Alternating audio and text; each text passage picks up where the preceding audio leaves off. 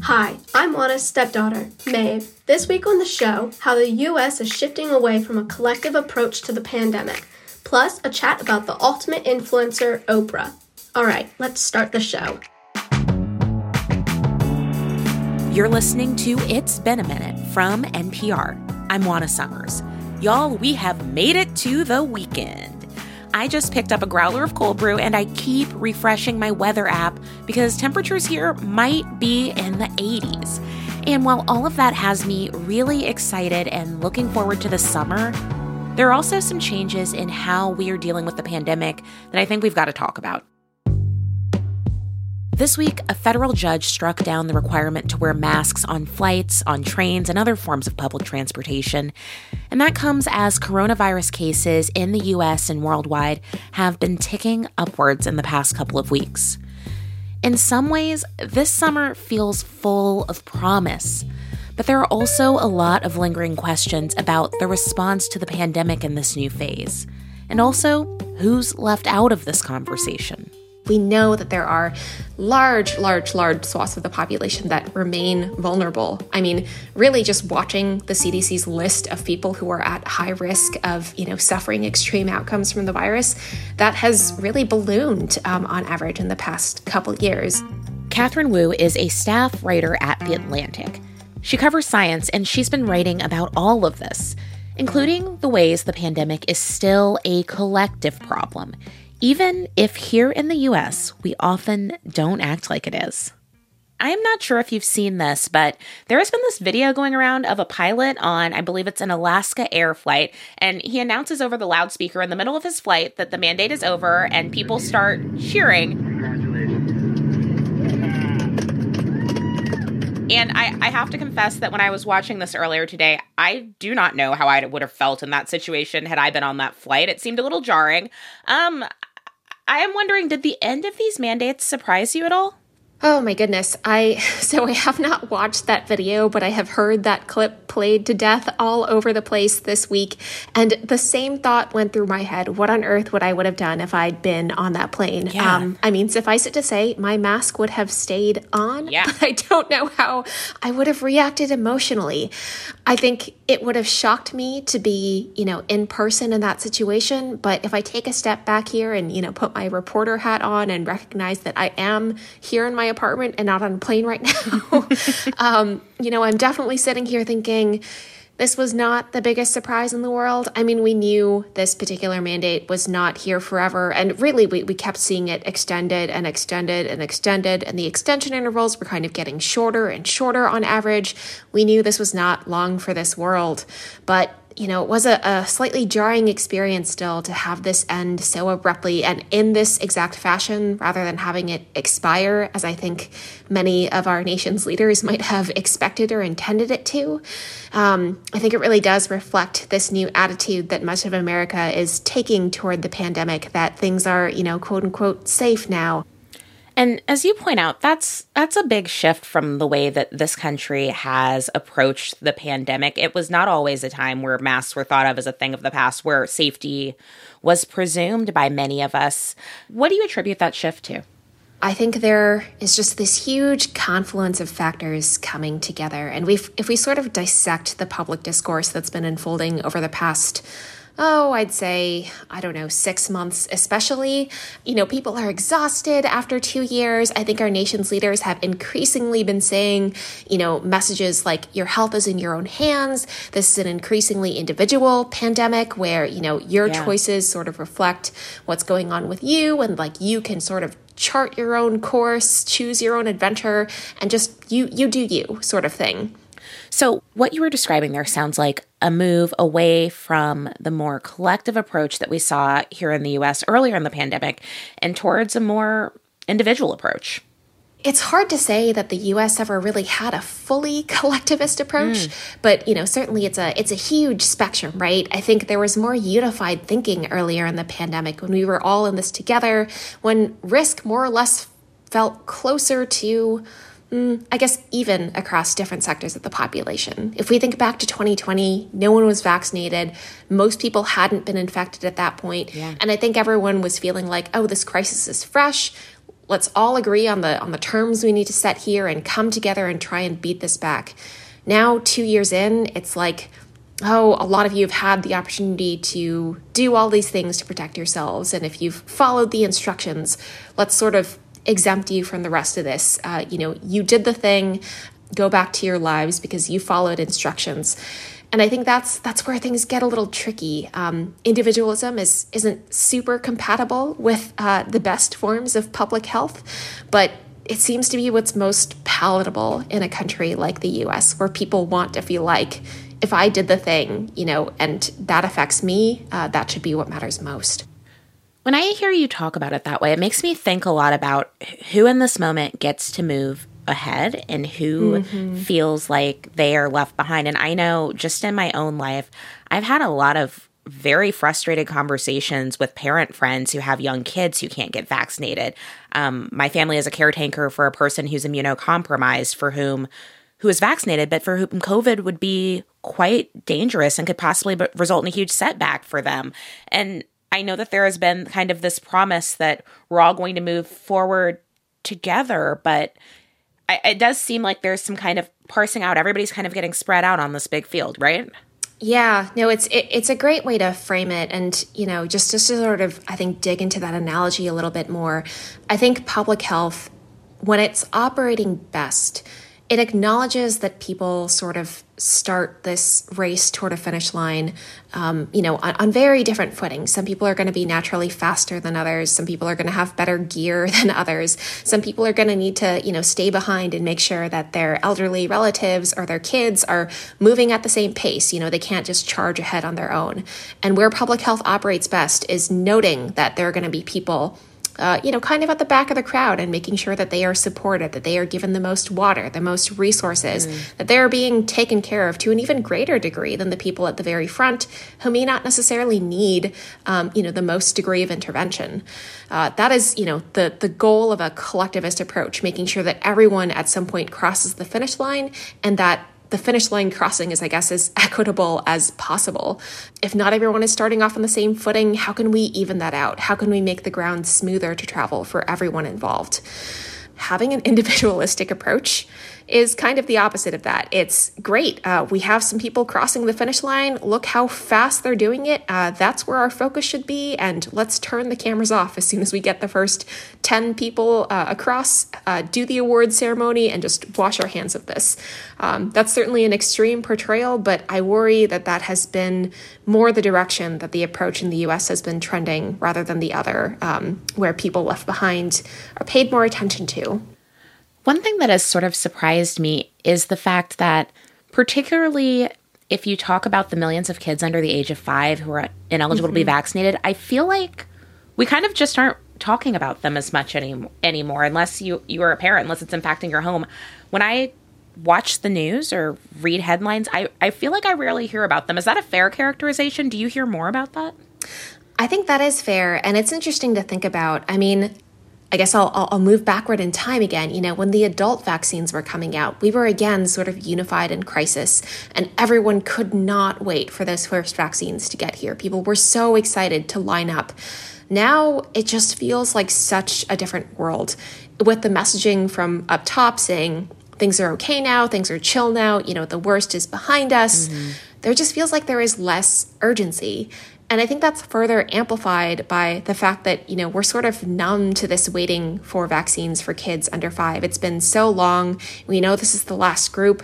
And the messaging has, unfortunately, been for so many months, oh, these kids are not at high risk. These kids are not at high risk. It's totally fine. The idea was, crudely and unfortunately, these kids need the vaccines the least, so they're going to get them the last. But really, I think that is an oversimplification. We know that kids of any age can suffer severe outcomes from COVID. We know that they can get long COVID. We know that any amount of sickness or infection can spread the virus through the community or keep kids out of school. And we also know that kids under 2 can't even, mask most of the time. It's not recommended for them. It's too hard for them to mask in a lot of situations. And so they have been especially vulnerable. Yeah. And so it's unfortunate that I think these conversations have fallen to the wayside. I have to say, on a personal level, These last 2 years have felt pretty exhausting, just trying to navigate how to keep myself and my family safe, how to do my job under these circumstances. And I say that as someone who has had the privilege of largely working from home, who doesn't have young kids who are not old enough to be vaccinated yet. But I have to imagine for someone like you, you are doing all of those things, but you're also trying to help people make sense of what is going on right now in a really unprecedented situation. And I just want to ask how are you handling all of that?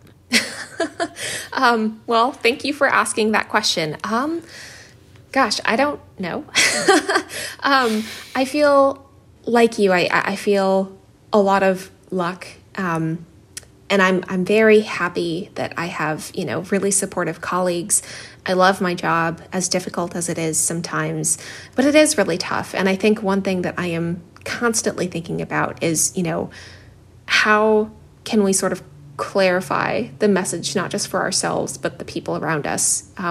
Truly, I think multiple times a week, I have a family member ask me something like, well, when are you going to feel comfortable acting like, the pandemic is over? Or when are you going to feel comfortable doing X, Y, and Z more social thing? Or when are you going to stop wearing a mask? I think it's so easy to feel really down in the dumps about everything and get locked into this dichotomy of, well, if we don't loosen up now, does that just mean we do these pandemic behaviors forever? Yeah. That's of course not reasonable. And that's absolutely not what I want. Like, I am exhausted. I am tired of this too. Yeah. And something that I try to tell myself and the people around me is like, I'm trying to get comfortable with not having the answers to everything. We never will have that, but things can get better. And trying to put a positive spin, like masks aren't restrictions or shackles. They are tools that can empower me to go out into the world, to travel, to go to the grocery store, to meet up with people indoors. Or that, the more we make tools like masks, treatments, tests, booster shots, first vaccines available to everyone in an equitable way, the more comfortable we can all feel moving forward and, shedding some of the sort of daily, more cumbersome interventions. Katherine Wu is a staff writer at The Atlantic covering science. Thank you so much for being with us, and I hope you stay healthy. Thank you. It was a pleasure being here. Coming up, Oprah is an institution. We talk to the hosts of a new podcast that is exploring the ways that she shaped culture over the past 5 decades.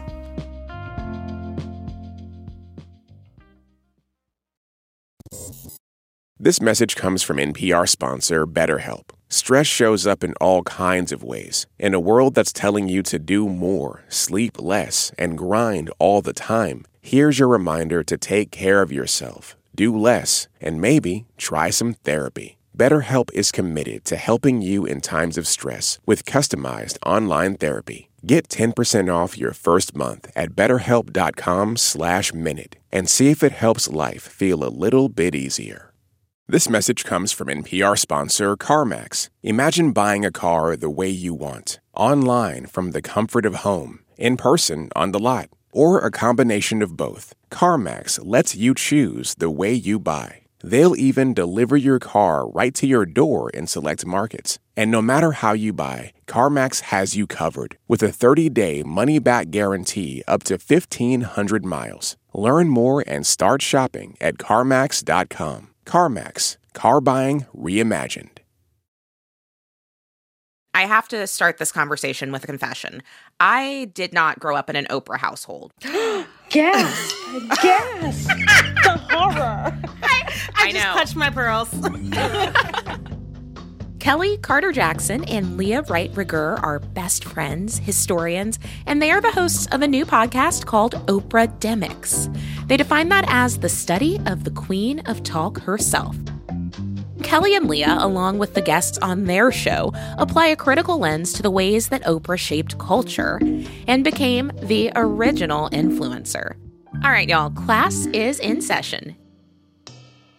It's hard growing up as a Black girl in the 90s to not have this sense of awareness of the largeness of Oprah's influence, especially because I was a Black girl growing up who wanted to be a reporter. Yeah, it was a huge thing looming large. I'm sure there's some college admissions essay written about it somewhere back in the files. I want to start by asking each of you, do you remember what your sort of first impression or introduction to Oprah was? You know, we get asked this a lot, and it's so bad because we don't know. You don't know. Well, we know that Oprah is ubiquitous, and that's part of the problem, right? Yes. I mean, when she comes on, I was a child, probably 3 or 4 years old, but she was always on in my house, and there were very few times where I was not paying attention to what Oprah was doing. Right. And so, my experience is similar to Kelly's, which is that I grew up in a household where Oprah was on all the time. My family members had Oprah on all the time. We knew, at least on the East Coast, that 4 p.m. was Oprah time. And I can't remember a time when I didn't know about Oprah. And part of that is, that I was, again, very young when the Oprah Winfrey Show premiered. But I just want to point out, Juana, that I think your point about even not being an avid watcher of Oprah, but still knowing who she was, I think is an indication of how pivotal and how influential she was in the culture. So there was a way that you could grow up and not watch the show, but still know very much who Oprah Winfrey was. She's just that omnipresent. She's everywhere. Yeah. When I think about her show in particular, as I look back at it now as an adult, it's just so clear that she reinvented what daytime talk TV looked like and sounded like. And you get into the some in your show. What made what Oprah did on that show so different, especially in the early days? For those who don't remember, talk shows were everything, and there were so many of them. So you had your Sally Jessy Raphael and your Phil Donahue and your Jerry Springer and Jenny Jones and Ricky Lake. I could go on and on. There's so many different talk shows. Oprah is doing something so different in that she's constantly pivoting with the culture and changing and evolving and sort of meeting the audience where they're at. And so that, to me, is why she has stayed around so long, is that she's been so agile at sort of expecting the next thing that's coming, where everyone else gets sort of stuck in the tabloid rut. Oprah gets out of that and really becomes something that people don't feel ashamed to say they watch. If you watch Jerry Springer, it's kind of like, oh, you watch Jerry Springer. But if you watched Oprah, there was almost a sense of classiness to that. Yeah.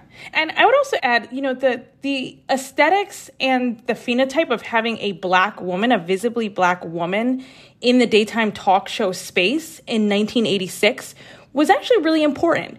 So we knew that, we know that Oprah had her own show in Chicago preceding this, but then to go national, right now we do have a lot of talk show hosts who are Black women, Black men, right? It's not uncommon. In 1986, it was uncommon, and she really paves the way for that. But then also the way that she handles a number of different topics. She is the first to jump in to any number of themes, including during the kind of more tabloidy era, right? She's talking about race in really explosive and innovative ways. Yeah. Even when she makes her, her shift into a very different kind of Oprah, and she evolves into a different kind of host, she's still catapulting herself into areas that other talk shows are not doing, like veganism. And so she really lays the groundwork for the kind of daytime talk show host that we are now accustomed to. She does that. You mentioned the episode about veganism, and in your show's first season, that's one of the episodes you focus on, and you talk about what we're going to shorthand here as Oprah's Vegan Challenge, when she and her staff at Harpo Studios went vegan for a full week. Why did you want to start there with your show? It was this has been the hardest thing to decide because there are 4,500 episodes. So 4,500. Wow. Where to start was so hard. But I think that most people were introduced or understand Oprah through some sort of health avenue, and that when we think about Weight Watchers, or when we think about her chronic dieting, when we think about the Wagon of Fat, which is probably one of her most iconic episodes, we understand Oprah through this lens of weight and eating and food. And so the vegan episode really, I would say, puts veganism on the map. And we use the episode not just to talk about veganism, but also to talk about how Oprah really sets the conversation for a lot of things that become trendy, like kale and quinoa, you know, stuff that we completely take for granted now.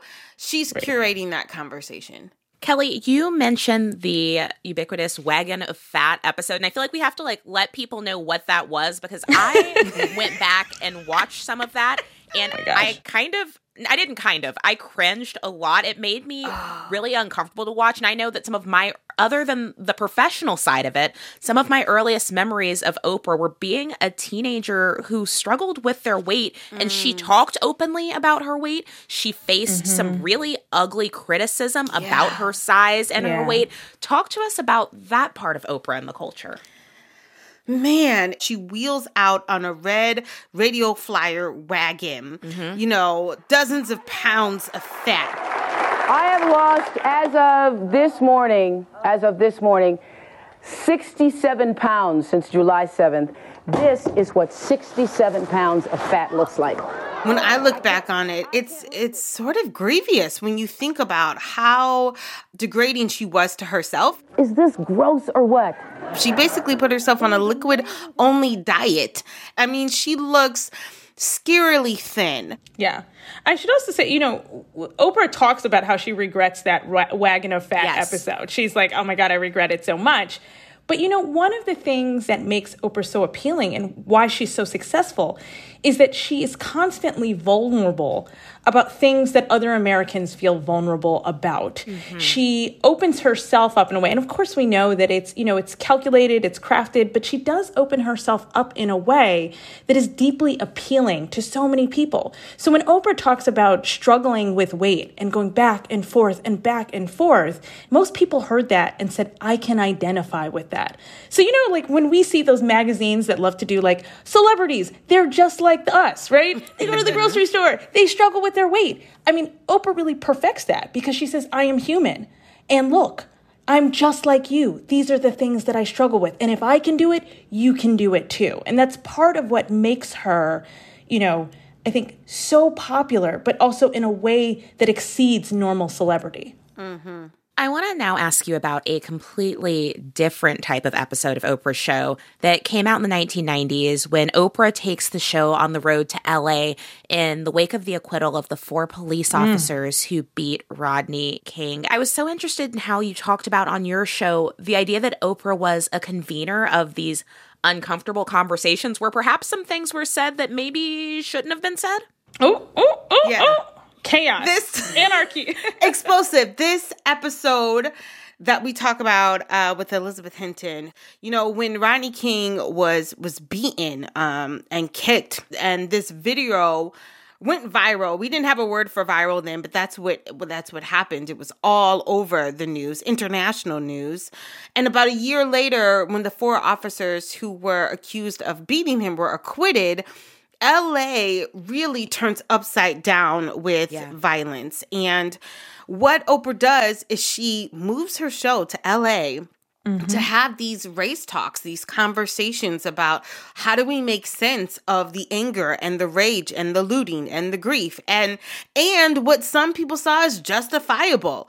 And so her audience represents this spectrum of political and social ideas about what is okay, what is not okay. And people are duking it out. Defense attorney got to choose. What do you mean? That did not give them the cause to beat him. They would have killed him. I'm not condoning their behavior. I'm condoning the verdict. This has been going on the way verdict before was they showed it on the video. It gets ugly, but it's great for TV. It's great. Right. It's ratings week. It's also ratings week when this happens. Oh gosh. You know, the show in that moment actually is really formative for a lot of people who watch it and are like, I'm thinking about questions of race. I'm thinking about questions of rage, of inequality. And so to see that all on display as Oprah is running back and forth to audience members, touching different people in the audiences, you know, allowing people from varying political perspectives and opinions to speak their piece. Yeah. I mean, that is something that was formative to many of us who witnessed that growing up and watched that growing up. So the last episode of the show aired in 2011, and while it is the highest rated talk show in history, we know that Oprah is so much more than just the show that she put on the air. She's a mogul. She is a billionaire. She is like the original influencer. And she's an actress. She literally does an actress. Everything. Yes. In the most recent episode of the show, you talk about something that I'm really interested about, which is one of the many ways in which Oprah has also spread her wealth and her influence. And I wonder if you can talk a little bit about the mark that she's leaving on American culture and what that tells us about her. I cannot think of anyone else. And we're historians, right? So we know that. I can't think of anyone else in history that has touched so many areas of the culture in terms of literature, in terms of her book club, in terms of putting on authors in this major way. She's a kingmaker. She is, I think largely in part responsible for Barack Obama's rise. There's no one else that has, no man or woman, black or white, that has that kind of influence and power. It absolutely cannot be underestimated. She's an institution. And I'm not even going to put the qualifier of cultural or social or political or economic on there, because she's all of the above.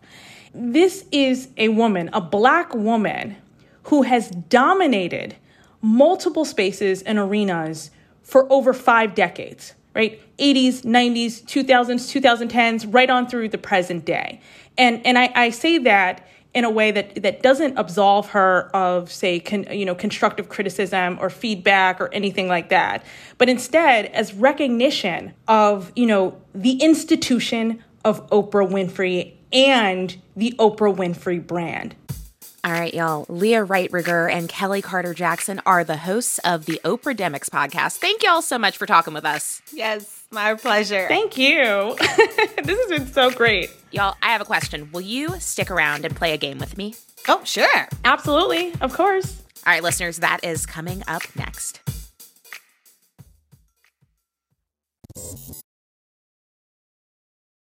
All right, we are all going to play a game, and it is called Who Said That? And I haven't played this for a long time, so I am really excited. Have you guys played this before? Oh, gosh. I have not, and I'm hoping I will not fail miserably. I know. It's been a long week. It's been a long week. All right, here are the rules. I'm going to share a quote that you may have heard in the news this week, and you're going to guess who said it or what it's about. There are no buzzers. You can just yell out the answer, and there are no prizes, just some bragging rights. But this is still a competition for champions. Oh, gosh. Okay. I'm ready. All right. I'm ready. All right, ready? Let's go. All right, so for this first quote, you can tell me what it's about. While rumors of the blank's return have been swirling for months, it has not been publicly confirmed until now. From petitions to memorials to merch, the Taco Bell cult has rightfully been all but silent about its menu hiatus. What's it about? Oh, it's definitely about the thing from Taco Bell. Oh my gosh, it was all over the news. Oh my God. It's a popular menu Bell. item. The chalupa? No, it's the crunchy thing with the pizza. It's like the Mexican pizza. Oh, the tostada? Mexican pizza. Mexican pizza. That is correct. I'm not ashamed to say that I was an avid Taco Bell patron during graduate school. I love the Mexican pizza. So this is a quote from a press release about the return of Taco Bell's Mexican pizza. Hilarious. This news was first teased when Doja Cat played a snippet of a jingle for the Mexican pizza on her TikTok. I got beans, I need meat. I need a shell with the sauce and cheese. Give you hell if you cross me, we about to throw hands if you want to try me. And earlier this week, Taco Bell confirmed that this menu item is returning next month, thank goodness. The Mexican pizza is one of several items they took off the menu in 2020 because of the pandemic. At that time, they said that there were less staff in kitchens and more demand at drive-thrus among the reasons for simplifying their menu. And I am just personally very excited about this. And I know a lot of other people on our staff are too. It's good. It's good. I'm all about it. Oh, man. Mexican pizza.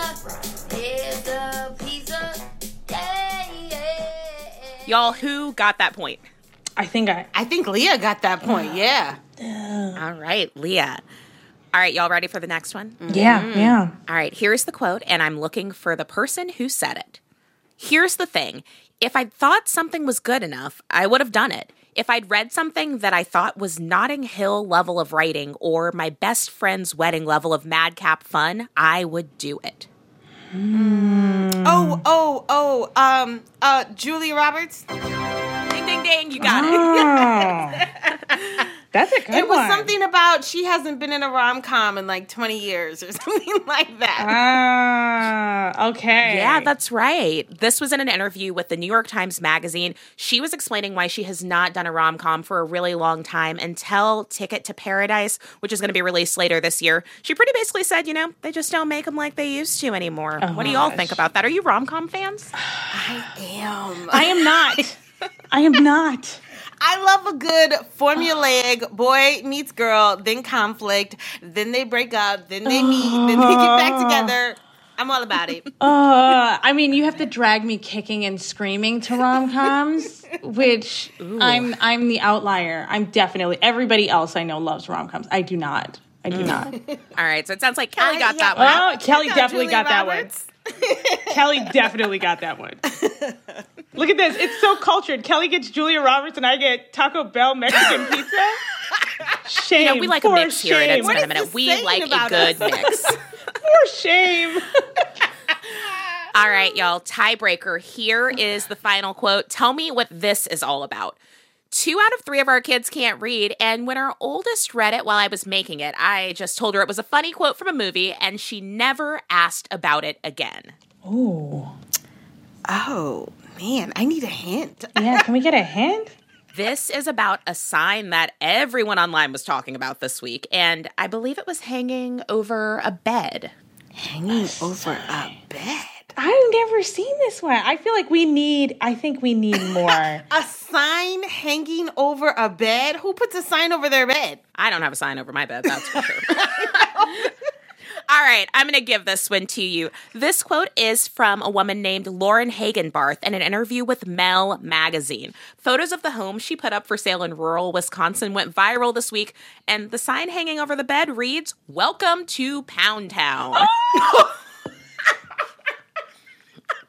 Hagenbarth was inspired to make the sign after seeing one on Facebook, and she said, I wanted to make it look like just another cheesy decor sign, and then once you read it, bam, raunchy and hilarious.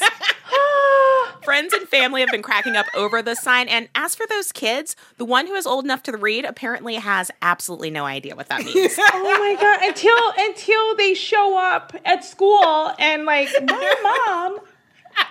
Oh my gosh. Oh my gosh, that is hilarious. That is hilarious. That is definitely Crazy Zillow Mansions or whatever they call it. I know.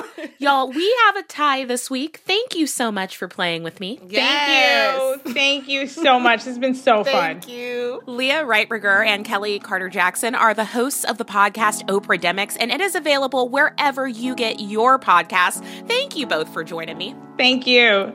Thanks so much. All right, y'all, this week's episode was produced by Anjali Sastry-Kurbacek, Andrea Gutierrez, Liam McBain, Chloe Weiner, Asia Drain, and Janet Ujung Lee. Our editor is Tamar Charney, our director of programming is Yolanda Sanguini, and our big boss is NPR's Senior VP of Programming, Anya Grundman. So until next time, be good to yourselves and to each other.